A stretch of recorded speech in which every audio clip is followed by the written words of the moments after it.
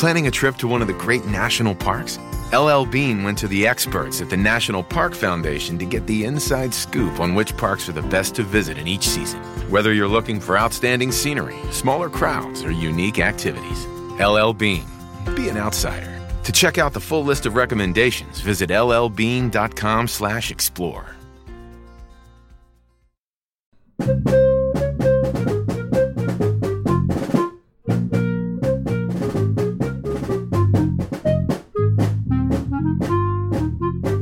Hey everyone, welcome to The Final Four is Not on the Schedule. I'm your host Eric, alongside with expert analyst Rod. Thanks for joining us on the best MSU basketball podcast featuring in-depth recruiting, game matchup, and post-game analysis. We dive deep to give you the best tools to enjoy the Spartans and impress your friends and family.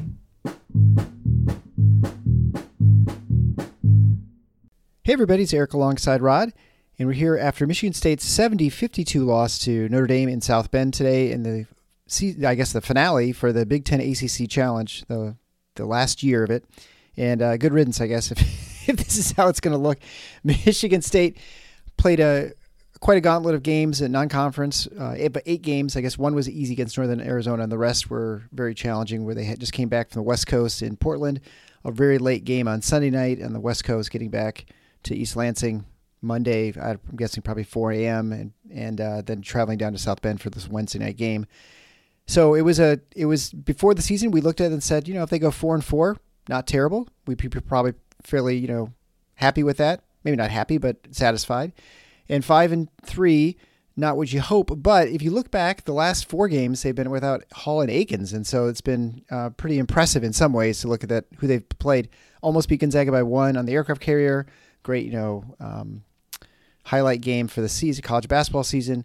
Then you have the defeat of Kentucky in overtime, double overtime in the Champions Classic, and then getting 2 out of 3 out in Portland. So overall, not a terrible showing. And again, it certainly looked like tonight, Michigan State just looked like they didn't have legs. Everyone outside of Joey Hauser looked really tired. You have, guys in Notre Dame who have no business beat us down the court on fast breaks, outrunning us down for transition baskets and stuff. Put everything else aside, and there were tons of other examples of it. But when is the last time you saw not just a team beat Michigan State down the floor like that, but a team that doesn't really run? Yeah, I know. Because Notre Dame doesn't, believe it or not. You might be surprised by that if you watch the game, but they don't. They clearly, Mike Brey is not a dumb guy. I think he's a decent coach. I don't think he's a great coach, but a decent coach is certainly good enough to recognize what, frankly, if I'm down, I'm not really that down about this game, believe it or not. I was far more upset about Portland and Oregon than I was this one. Yeah. But I am kind of upset at ourselves in this one, because we really should have emphasized the strong possibility that this would be what's called a scheduling loss. And I think Mike Brey understood that was likely. And certainly when he saw the way Michigan State was moving, or rather not moving, he would see that.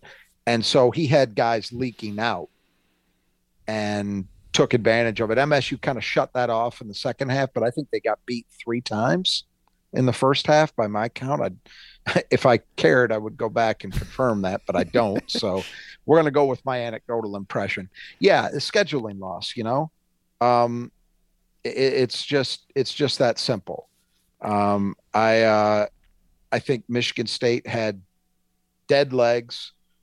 And I also think that, and this is the part that people don't, I think, fully appreciate. And I can't even say, even playing sports in my lifetime, I've never been through an experience like they've been through. I've never been through travel like that. And I think that it also impacts you mentally. And Michigan State looked completely out of it mentally as well. They just weren't recognizing anything. And, Notre Dame runs good offense. I would, that's Mike Brey's strength. That's always been his team's strength. But come on. That was a team that looked like it just didn't have anything physically or mentally. And so when that happens, you're going to get that, and then put it together with the fact that we did get this part right. We talked about Notre Dame as a shooting team and said, hey, they're only kind of middling good so far, but that's because two proven shooters have been horrible. Well, we mentioned it's always possible that they find it because these guys have done it in the past. Yeah. Well, enter Cormac Ryan, came in shooting, I think, 22% from three. He was 6 for 7 tonight and had a perfect night going until he missed his last one with like a minute to play. So, you put those two things together, that Notre Dame, frankly, a team that hadn't played a good game yet this season, even though they've only lost one, they've played tomato cans, and they barely managed to win most of those games. And then they lost their last one to St. Bonaventure by double digits. They hadn't played well yet this season. This, I'm sure, was a game that Mike Bray had them clearly ready for. I thought, Notre Dame, quite frankly, the last thing I think of in connection with Notre Dame basketball is physicality. Yeah. But I thought they were very physical tonight, which tells me that Mike Bray really had them amped up for this one. This is the simple fact. I mean, if you're a Michigan State fan, sometimes you lose sight of this because you have the myopia of only paying a lot of attention to Michigan State. But Michigan State has a target for a program like Notre Dame. They are a target. They're a big name program. And if you can beat them, that means something, and I think it looked like all of those things. It looked like an amped up Notre Dame who hadn't been playing well at all, who, finally decided to play well, and a Michigan State team that just had no response. And that part of it, I can't get that exercised about, Yeah. They just didn't have it, and you just kind of chalk it up, and there'll probably be a night or two in the Big Ten. I haven't gotten into the teeth of Big Ten scheduling yet, but usually during the course of the season, there are 1 or 2 nights like this where you're playing your third game in 7 days, something like that, and it happens to be in West Lafayette. Well, you're going to we've seen that before, right? You see it every year. You're going to get your doors blown off, usually. And then on top of all that, add in that MSU is still down 2 guys. I don't want to spend a lifetime here making excuses, but just understand what happened here. And I think what you said at the outset, keeping things in perspective, is very much my mode of thought with this. They're 5-3, which at the start of the season I would have taken in a heartbeat, even if they had been at full strength. The fact that they've played the last half of those games down 2 of their top 6, I'm okay. Yeah. I'm okay with where they are. The important thing is get those guys healthy, just something to give people a little bit of optimism. You did see that Jaden Akins dressed tonight. He did not play, which was consistent with what I'd heard. I was actually told this afternoon he was out. From someone who would know. Yeah. And then they dressed him. He went through warm-ups, but clearly they didn't play him. And God knows after the first 5 minutes, there was no reason to play him. Yeah. But my understanding is call this an educated guess. I think it's highly likely he will play against Northwestern. Yeah. So expect to see that. So at least they're getting one guy back. And I'm telling you, especially tonight, but really you can even look at the games in Portland. The difference, for as much difference as having Jaden Akins and Malik Hall makes on offense, it makes a ton of difference defensively. You will see a team that looks very different on that end when those 2 guys are back. So they'll get Jaden back likely this weekend. Probably they will have to get through that game, the Penn State game, and maybe one more non-conference game. And then I think there's a reasonably, as long as nothing gets derailed, pretty good chance that after that you have Malik Hall back. Yeah. And so that's when you can start really getting exercised about how they're playing to a serious extent, when they've got their full deck of cards back. Yeah. And it was hard to understand out there, or I guess to recognize what the problem was on offense. If it was just dead legs, if it was I think Notre Dame was playing pretty good defense. They were definitely denying Michigan State the 3 opportunities. Here's the thing. It looked that way. I agree. Notre Dame was staying in front of people. Notre Dame's a terrible defensive program. They're terrible this year. They're terrible essentially always. They are a very reasonable facsimile for Fran McCaffrey's Iowa. That's who they've been. They're usually pretty damn good offensively. They usually can't guard anybody. And that's been the case so far this year too. Nothing's different. To my eyes, Michigan State did not have the requisite energy to run their stuff. Yeah. I mean, they just weren't moving. Tyson Walker squaring up on Dane Goodwin. Come on. A straight Tyson Walker is going to dust that kid. Yeah. He couldn't do it tonight. And I'm sorry. I have to conclude. Now that's, you want to call that making excuses. Fine. I know what I see. And I just think, again, to me, that goes back to tired legs. The fact that so many shots were short. They weren't converting even shots at the rim that you would expect them to convert. It's all the stuff you expect to see when you're exhausted, except, and I haven't looked at, I don't know if you have the box score in front of you. I don't. What were the turnover numbers for MSU? They weren't huge, right?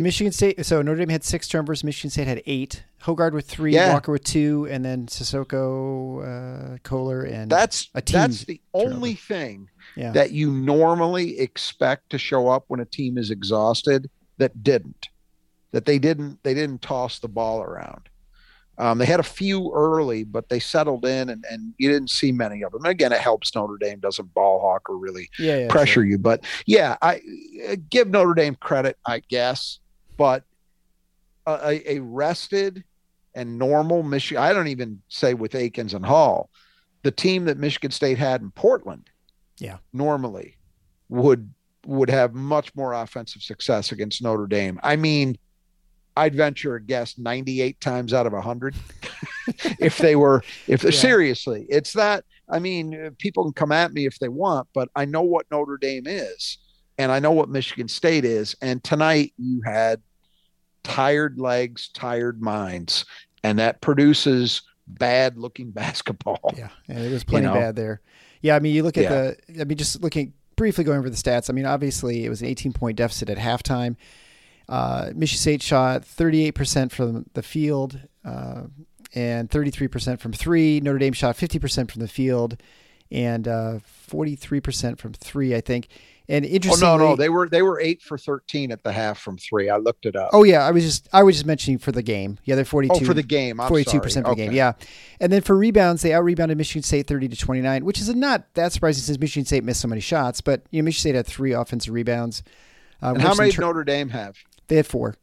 So right. Yeah. So that's not a huge number, right? But for Notre Dame to win an offensive rebounding battle against Michigan State, check on another indication of tired legs and other body parts. Yeah, and I feel like as far as the offense looks, they looked a lot like they did against Alabama, and their results show the same. 8 assists on 21 baskets. Yeah, and so Notre Dame had 13 assists on 27 buckets. They just couldn't run any stuff. And I mean, give Notre Dame a little bit of credit, but honestly, I'm sorry. I don't feel like we have a problem of tipping the cap to other teams when they play well. I'm usually very ready to do that. Tonight, that team. I'll give Alabama credit for that game because Alabama actually can play some defense. They have athletes. And it was Michigan State's first game without Hall and Akins, but nevertheless, you could give them here. I'm just not inclined to give Notre Dame a whole hell of a lot of credit. Yeah. Okay.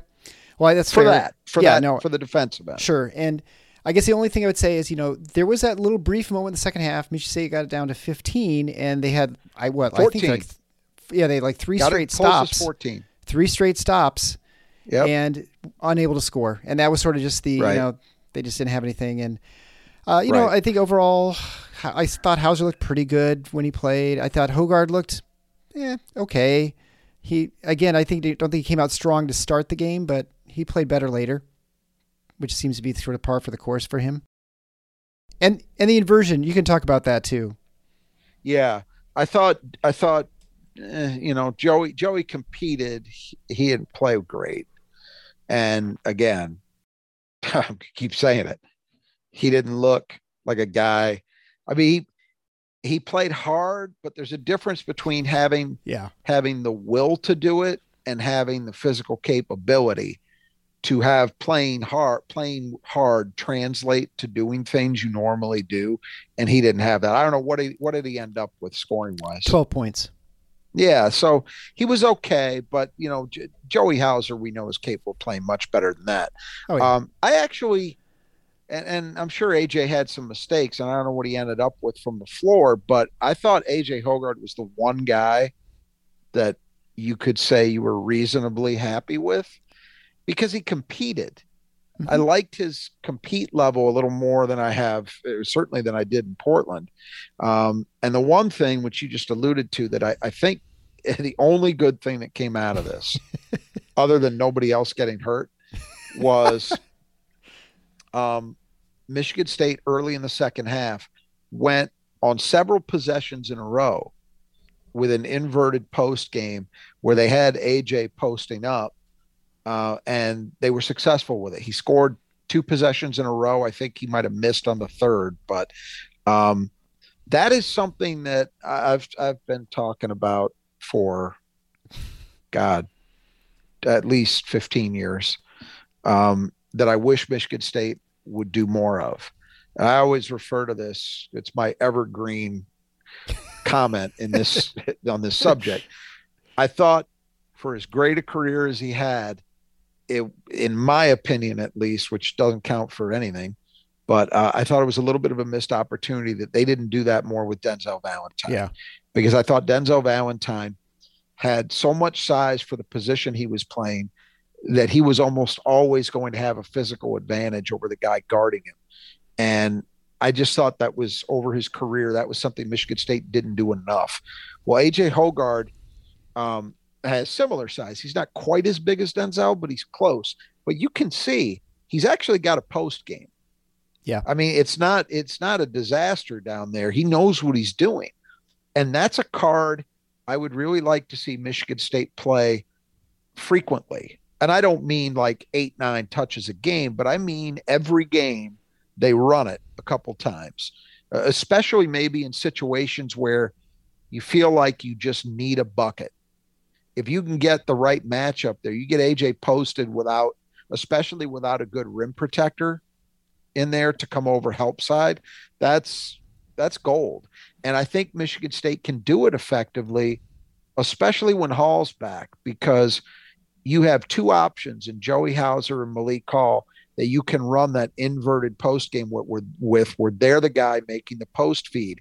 And if the guy guarding them wants to come down and try to help on Hogard, well, then you've got a shooter spotting up on an easy angle, what should be an easy angle for AJ. So I would like to see more of that. I thought that was good. It was a nice adjustment by Michigan State to go to it. And I'd like to see more of it. We see hints of it, but usually when we see it with AJ, this season at least, he kind of dribbles himself into that spot. This wasn't that. These were actual plays where he was posted up and was the recipient of an entry pass. So I'd like to see more of that. Yeah. Yeah. His final numbers, he played 33 minutes. He was 5 of 13 from the field, 1 of 4 from 3. And a lot of those threes were just, someone's got to shoot the ball. There were not many scores on the floor.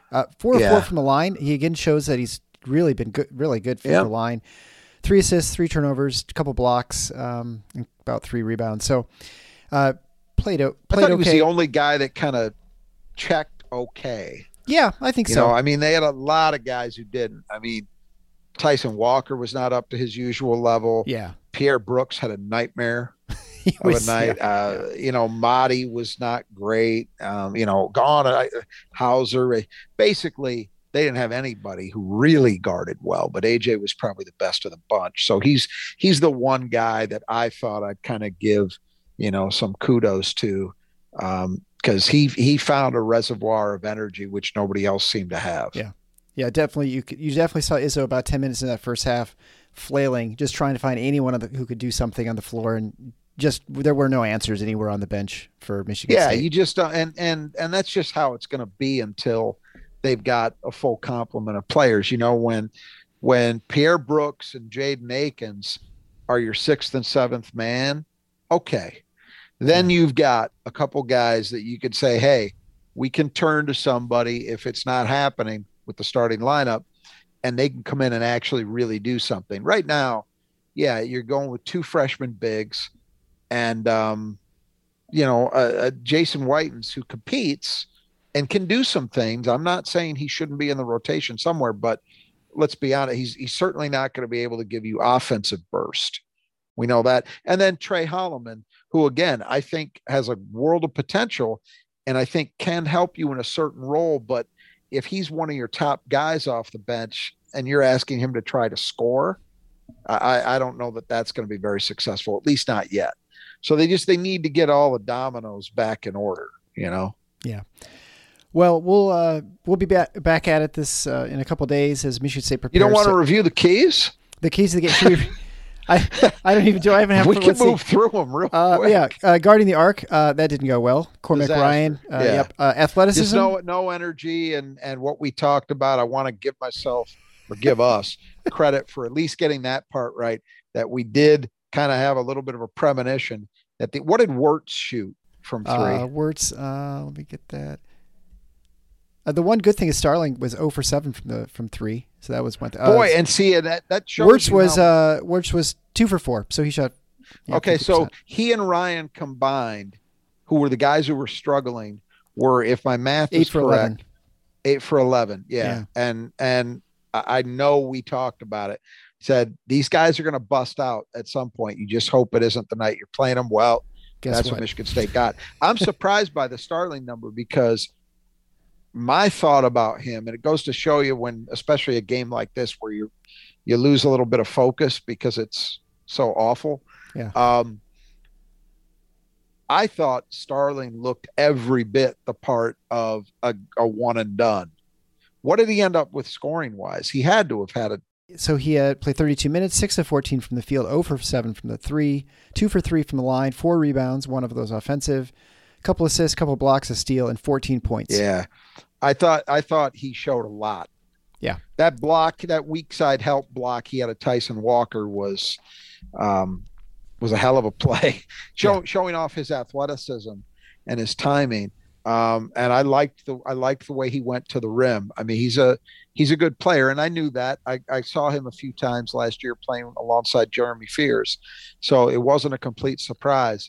But yeah, I thought he was really good. But yeah, 8 for 11 from guys who had both been struggling. That's, what are you gonna do? Yeah, well, some days. And Michigan State just wasn't in shape to contest that because a lot of those shots were wide open. Yeah. All right, next, number 2's key was athleticism. It didn't really make a difference. Again, it was neutralized by fatigue. Yeah, and that's where I will ding us because we should have seen that coming. And it was, in retrospect, it was very obvious with the travel schedule, not just the late arrival on Monday morning, but you're also coming back across the country. So you have the time zone difference. And again, these are just facts. You want to label them excuses, okay, but they're facts. And you basically had, I don't know, maybe 24 hours in East Lansing, give or take, maybe slightly more. Let's call it 30 or so before they had to get to South Bend. So, certainly not much time to prepare for Notre Dame. Nope. Not much time to get yourself back physically, and not much time to readjust from all the travel. So the athleticism advantage didn't show up at all. Right. And I would just say the time zone change from west to east is really tough, 3 hours. And I agree. It's worse than the other way. Go the other way. So number 3, I'm trying both of these. So turnovers, we said they were pretty even. I think we should have some early turnovers that just kind of ice the game a little bit. They got a couple to go the other way later, but that's the thing though. We talked about it. We said, the way Notre Dame defensive rebounds, there probably won't be a big advantage there either way. And there wasn't. Yeah. I mean, it was 4-3 Notre Dame on the offensive boards. So not a big difference there. The thing we said Michigan State couldn't afford to do is allow there to be a big advantage in the turnover area, and there wasn't. So that's not where this happened. Get old, stay old. I guess that just showed the senior leadership, and I think Notre Dame did that. They saw a team that was wounded, and they just finished them off. And I think that was to their credit, they did what they had to do against a Michigan State team when they had opportunity. Yeah, I thought they played. They looked like a veteran team playing a very smart game. Yep. Yeah. And they probably really needed it because, again, they had been very poor to start the season. Yeah, and the fifth key to the game. Late game situations. We'll mark that out as NA, not applicable. Right. So. Yeah. Okay. Capital N / capital A. For sure. So again, Michigan State will be heading into Big Ten play on Sunday against Northwestern, and then back at the Breslin Center. So hopefully they can kind of get themselves right, and we hope to see Jade Akins at least play, come off the bench probably. This is where look, if you had to pick. And it doesn't work that way. But if somehow Michigan State had really given it everything, they somehow found a reservoir of energy and battled through this one, but then laid a stink bomb because they were truly exhausted on Sunday. Well, I wouldn't take that trade. So what you hope is it's short travel time. They'll be home tonight, and then you got Thursday, Friday, Saturday to get ready for Northwestern, who had looked pretty good and then laid an even worse stink bomb than Michigan State did in this event by getting just run out of their own gym by a Pitt team that I thought was the worst major conference team in America. Maybe not. I don't know if Northwestern is either, but it was hideous. So I don't know what Northwestern, we'll talk about it, obviously, but I think, don't worry about this. To me, this is one you just, the old cliche, burn the tape. I don't know that there's anything to learn from this. Yeah, I think I felt like there was a lot more to learn from the wins against Oregon and Portland than there was this loss. Because this, to me, was really easy to identify. And Izzo's not going to treat it that way, for the record. He's going to kick their tails. But my view, whatever. It's whatever. Teaching opportunities, perhaps, for the coaching staff. They'll have stuff to talk about and try and take away some good points they saw, and then again try and just forget it and just move on to the Big Ten season, which we hope to kind of start making a run. I think Michigan State is still going to be very competitive in the Big Ten. I thought it was going to be a little bit easier path than what it looks like now, because there's some really good teams that look like that I was that I just wasn't sure about, and it certainly looks like a lot of them are pretty good. It's a deeper league, no question. Yeah, I think so. There's little doubt about that. So we'll be back to talk about that game, and I suppose if you have a chance, go to our website at thefinalfoursnottheschedule.com or tffinots.com. There you can sign up to be part of our Spartan community, either on our forums or you can just get on our email list where we have special offers. We have something going on brewing pretty soon. Also, since Sunday is the first Big Ten game, you now have just a few days left to get into our T-shirt challenge. The T-shirt design has been finalized, and we'll get that out to everyone in a little bit. And so then you can, if you predict the order of the Big Ten from 1 to 14 for the end of the season, you'll be eligible to win a T-shirt. And just make sure you leave your name, obviously, with the email. You can send it to me at eric@tffinots.com. And make sure you put down how many points you think Michigan State will score against Hunter Dickinson and the Michigan Wolverines this season. And I guess with that, I probably should just call quits for this episode. So without further ado, until next time, the Final Four is on the schedule. Go Green.